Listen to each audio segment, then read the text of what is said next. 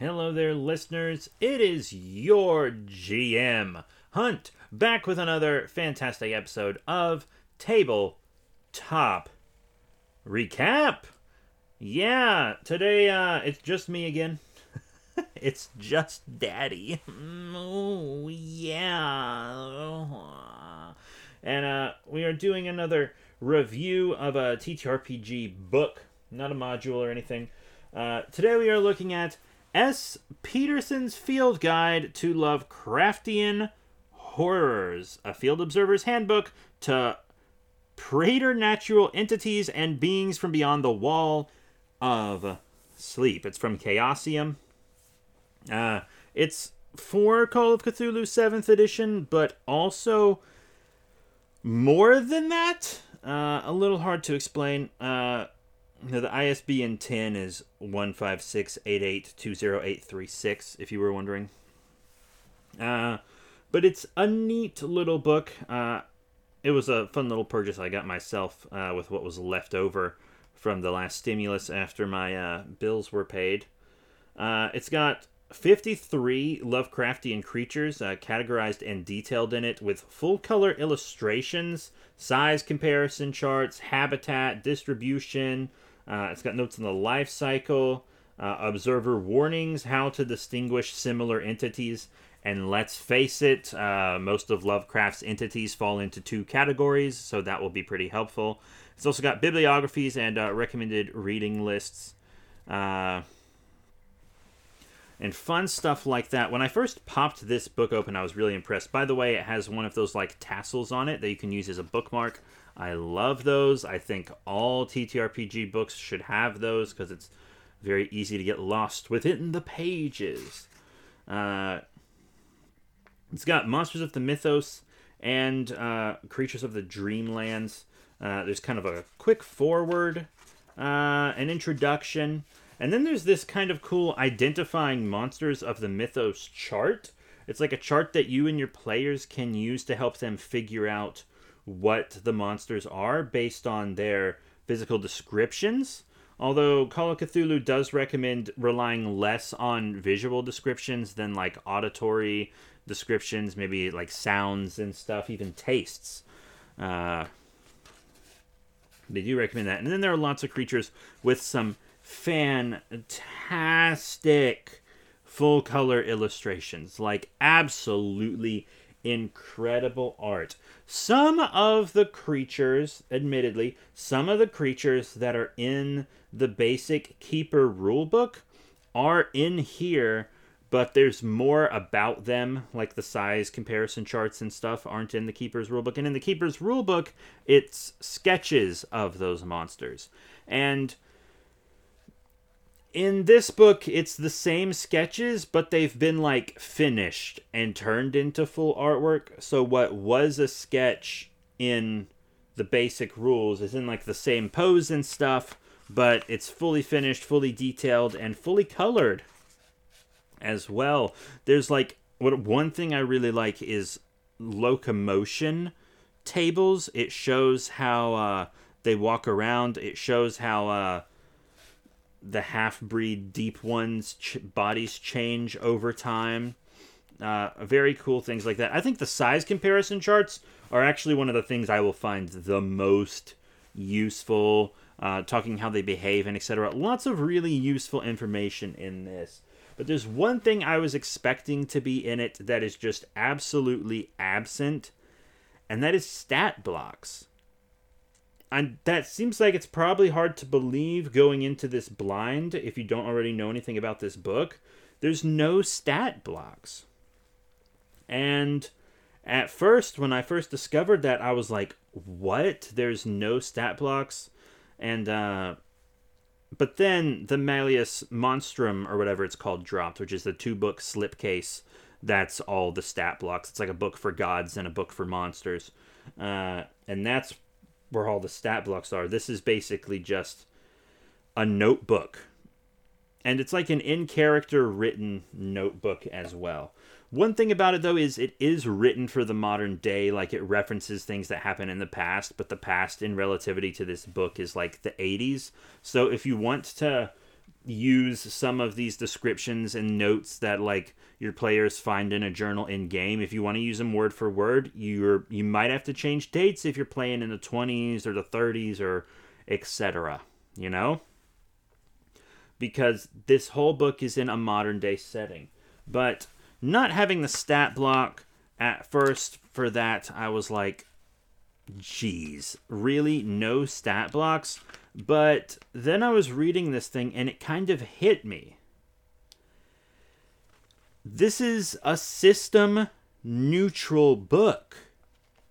You can use it for systems other than Call of Cthulhu because it doesn't rely on Call of Cthulhu 7th edition stat blocks. And a lot of the monsters that are in here in the basic rules would have just had copy and pasted stat blocks anyways. So this book actually is for all systems. But once again, that being said, modern day quote-unquote real-world systems are what they will work better for. It would be much more difficult to adapt this to like Dungeons and Dragons or RuneQuest or Pathfinder, you know?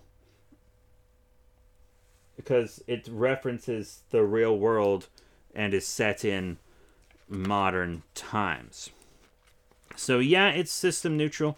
You could probably use it in maybe something like Vampire the Masquerade or Delta Green, maybe Traveler. You could use it in Traveler. There's a lot of different systems that this could be used for. But I do want to talk about just Lovecraft's monsters. When you flip through the book, lots of the monsters seem like relatively the same thing image-wise, because all Lovecraft monsters are basically either sea monsters or just horrific formless masses with like a bunch of eyes and a bunch of tentacles or something. You know, very odd. And I'm not going to sit here and pretend like I'm very familiar with Lovecraft mythos. His writing style was antiquated even for the time he lived in. And they're also all metaphors about how his race is quote-unquote superior. Yeah, that's right. Most of Lovecraft's monsters are supposed to be minorities. It's pretty horrible. Plus, I like making my own monsters and using cryptids anyways, which is what our campaign that we're about to start is going to be doing. Actually, we're going to play a one-shot first. Also with some creatures I created. The gods in my world are called the Void Fiends as well, so I don't use any of the Lovecraft gods either. But I do use a lot of the Lovecraft aesthetic and stuff, you know, because it fits best in the game. Also, the Ling Spider in this game looks exactly like the Scylla Kaiju from Godzilla King of the Monsters 2019 and Godzilla Dominion, just FYI. But yeah, so the book once again is separated into two parts for the creatures of the different mythoses, like the Dreamlands and the regular Cthulhu mythos. And it also has a recommended reading section in the back that tells you like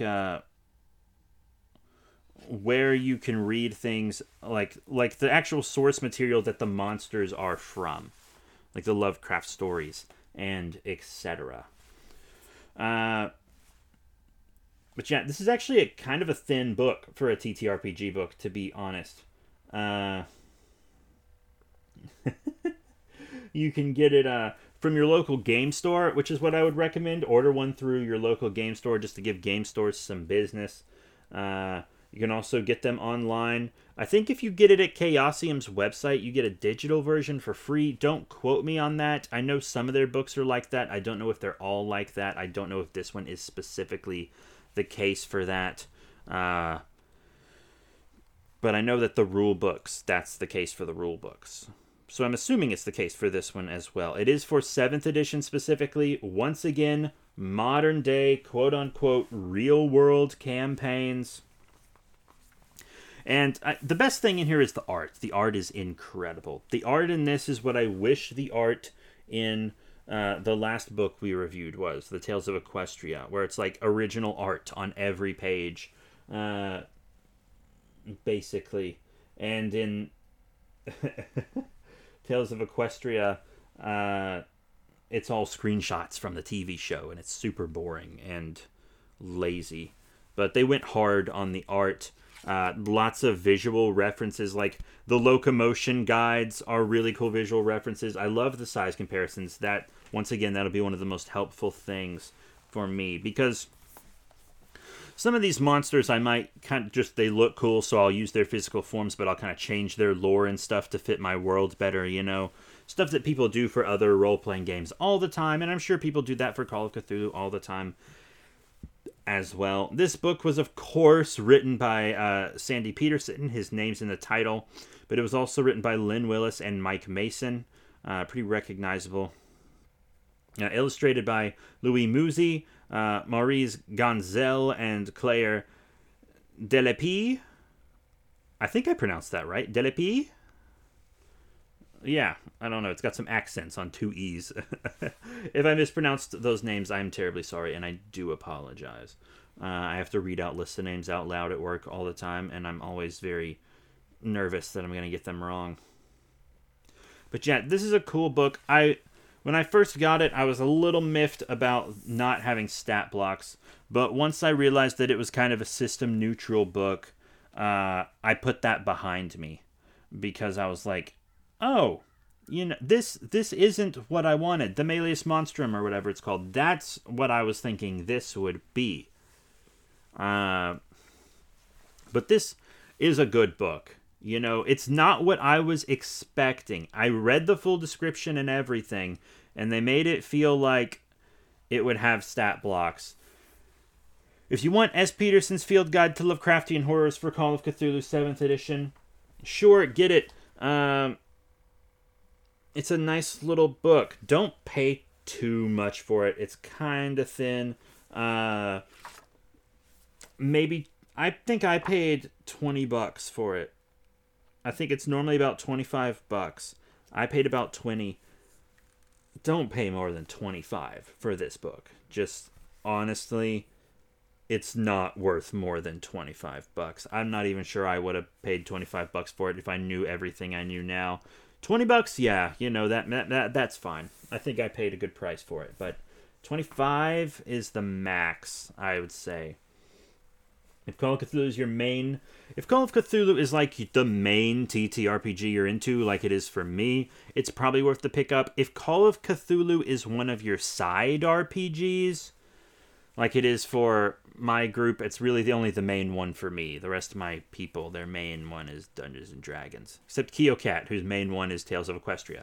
But, yeah, if Call of Cthulhu is one of your side games and not your main system, this is probably an easy pass, to be completely honest. It's probably a pretty easy pass.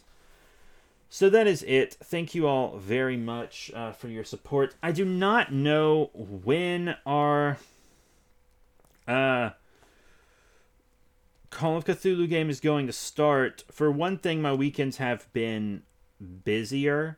Now that my friends and I are fully vaccinated and everything, and have full antibodies, we've kind of got a bit more back into the dating scene, so weekends aren't just for, you know, gaming over Google Hangouts anymore. I will be using Zoom for Call of Cthulhu, though.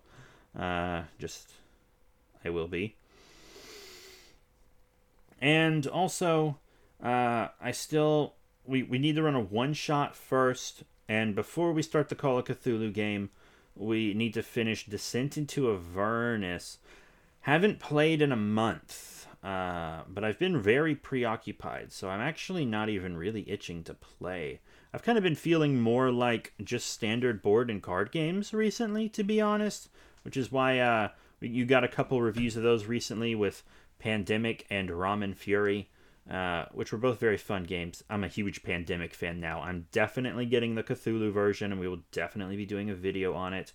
I do need to announce, because I'm trying to stretch this to 15 minutes, I do need to announce that I believe we are going to do a 100th episode extravaganza. When the 100th episode comes around. At the time of recording this, we're creeping up on 70. So it'll still, be a while. It'll still be a good while. But we are trying to plan something. I think we might do some live play. I don't like listening or watching live play, to be completely honest, but it's a very popular thing. So maybe we'll do like a live play one shot, or we'll live play like a casual board game. Because my friends don't seem to be big on the idea of doing live play for a TTRPG, because they're very anxious and etc. And I totally get that. That makes sense. I would be fine doing live play TTRPG, but they're much more comfortable with a live play casual board game. I was thinking maybe live play Settlers of Catan, because my friends that I play that with were very non-competitive with it. In fact, I'd say we're almost cooperative with it. Not quite. Oftentimes we'll just move the robber, which we call the rubber. Long story. Oftentimes we'll just move it to a blank space that nobody's on. Just playing very casual. So I was thinking maybe we'd do a live play of Settlers, which we also need to review.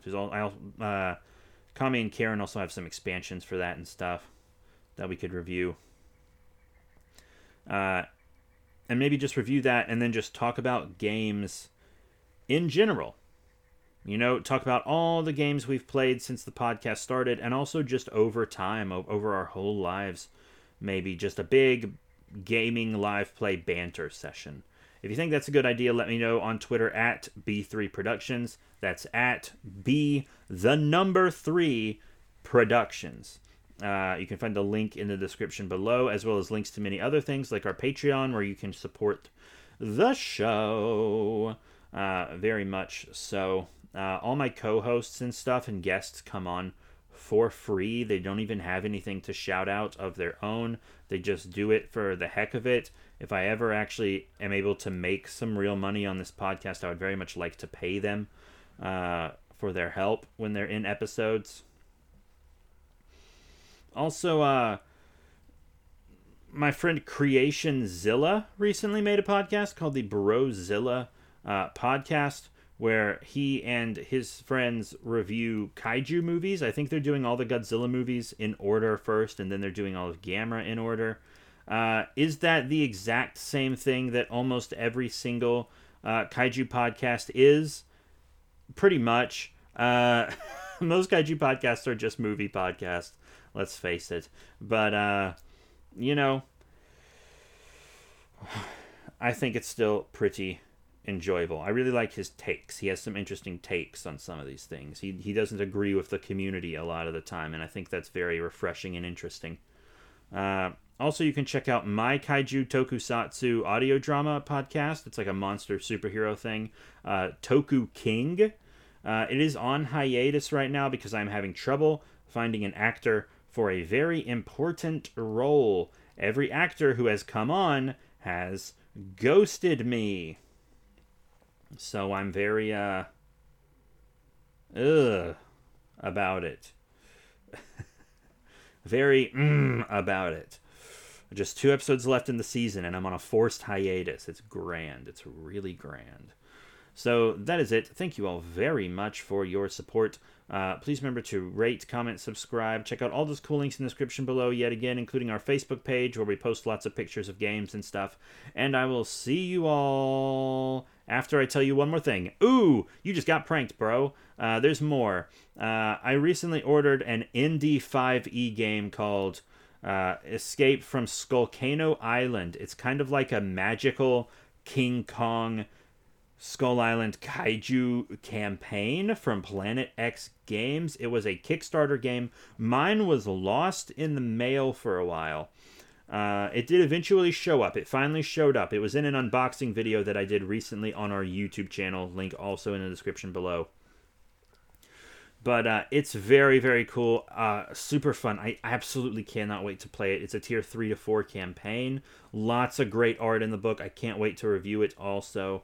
But I can't review it till it's played, of course.